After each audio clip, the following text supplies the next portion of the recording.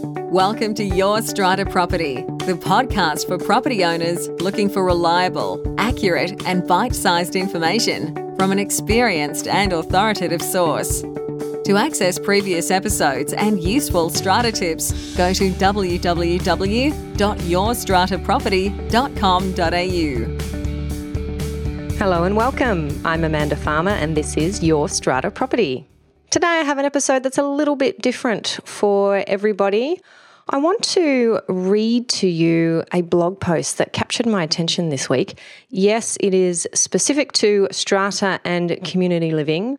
I stumbled across it just this week. I was doing my usual early morning walk, which is a time when I often listen to some podcasts, usually something that is centered on personal development, gets me going in the morning, gets me excited for the day, inspires me. And I've just started listening to this podcast, which is called the Optimal Living Daily Podcast. Now, it is a podcast where Justin Malik reads out amazing blogs on personal development. He does a fantastic job. I know he records quite a few audiobooks as well. And I've really got into listening to his short episodes each day. The episode that I listened to this week included a reading from a blog by The Minimalists. Now, you might have heard of these guys. Their names are Joshua Fields Milburn and Ryan Nicodemus. They have a blog, a website, a book, a podcast, and they are all about helping people live more meaningful lives with less stuff. A really great introduction to them and their philosophy is their documentary, which is called The Minimalists, which you can find on Netflix. If you're a subscriber, it's something that I enjoyed over the holiday break. And I was on my walk earlier this week and listening to Justin Malik read out a blog post from Ryan Nicodemus, so one of the minimalists, and all of a sudden I hear that they are talking about community living, specifically community living in the US. And I was so impacted by this post and what I was hearing Ryan Nicodemus write about that I thought I need to share this with my listeners. So that's what I'm going to do today. It's less than 3 minutes long, and I will make sure there is a link to both Justin Malik's podcast and the Minimalists website in the show notes to this episode on my website, yourstrataproperty.com.au. So you can find the text of this blog at theminimalists.com/neighbours, and that is spelt the US way, NEIGHBORS. So the post is called Know Thy Neighbours, and it is by Ryan Nicodemus. Here it is. Do you know your neighbours? I mean, do you really know your neighbours? I lived in a condo development in which there were roughly 80 units, and I really didn't know any of the people living there, other than a few of their names and faces. I didn't value the relationships or potential relationships. When I first moved into the neighbourhood, I looked at the situation like any other single bachelor. It was an opportunity to live in a nice place, virtually maintenance-free. With a busy life, I enjoyed the thought of not spending hours on upkeep every week, doing maintenance work that people who own houses do regularly, or so I thought. After the first few months of living there, I realised there were a plethora of issues with the condo association. They hardly did anything around the place, other than mow the grass and keep up on small odds and ends, roof leaks, siding repairs, etc. With the tough economic times, they'd not been able to add much value to the property. At one point, I was solicited by several board members to impeach other members on the board. I was asked to pick sides and support the election of a new board. Since I didn't know any of my neighbours, it was hard to choose which side was right, and it was difficult to decipher who was right and who was wrong. It felt like everyone was being negative, including myself. After just a year of living there, I wanted to leave because of this. And after adopting a minimalist lifestyle, I especially wanted out of there, realising that I had this gigantic place all to myself. It was overwhelming. I spent many days frustrated and blamed the board for the bickering and inability to manage the budget. This was their fault, not mine. I fell into this why me stage, which only exacerbated my frustration. One of my neighbours, who was on the board, sent out an email asking for everyone in the community to pitch in and volunteer to do some upkeep around the community. to make the place a little nicer and increase morale. My first thought when I saw this email was, why do I pay condo dues if I have to do the upkeep myself?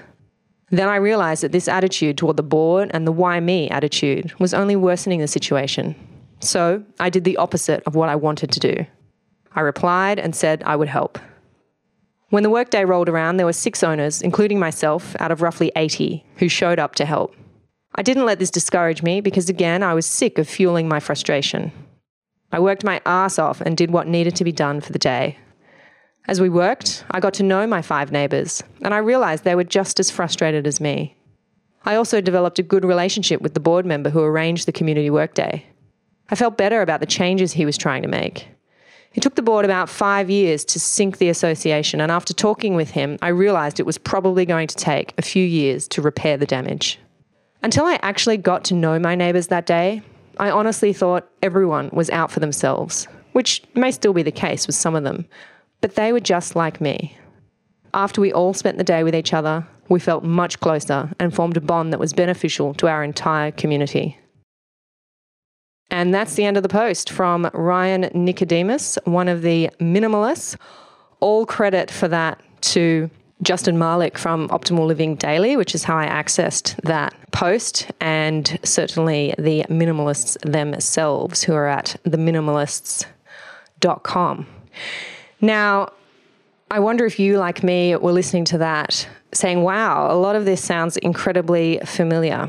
Buildings that lose sight of how to add value, something we've talked about a number of times on the podcast. Buildings where committees and committee members, owners are frustrated by the fact that they seem to be the only ones who care, the only ones who are willing to pitch in to make the community a nice place, an enjoyable place to live. The politicking and the politics around having members removed from the committee, having new committees elected, the confusion that abounds when owners simply aren't involved, so they don't know who to support, which way to direct their vote. And the wondrous things that can happen when you do get involved in your community, when you do get to know your neighbours, when you give up some of your time and donate your expertise, whether it's a work day around the building or joining a subcommittee to deal with a specific issue, the sense of fulfillment and achievement that you can gain as an owner or even a tenant when you do the opposite of what you might feel like doing. You put up your hand and you say, I'll help. So often I hear about that experience. And of course, I'm at the desperate end of things as a strata lawyer, but I hear that experience of feeling that everybody is out for themselves. The chairperson is drunk on power. The secretary just wants to raise enough money to pay for their bathroom renovation. Forget about anybody else's. And because of that sense that everybody's in it for themselves, good people don't get involved. Good people do nothing. Good people say, why should I waste my time with this? I just want to come home to my own privacy, watch my TV, go to work the next day. Why should I care? Well, I think good people should care because, as Ryan Nicodemus says, good people can make a difference. And your perception that everybody's in it for themselves might be wrong. There might well be a group out there, part of your community, that needs somebody just like you to help them out and to help add value to your building and make it a great place to live.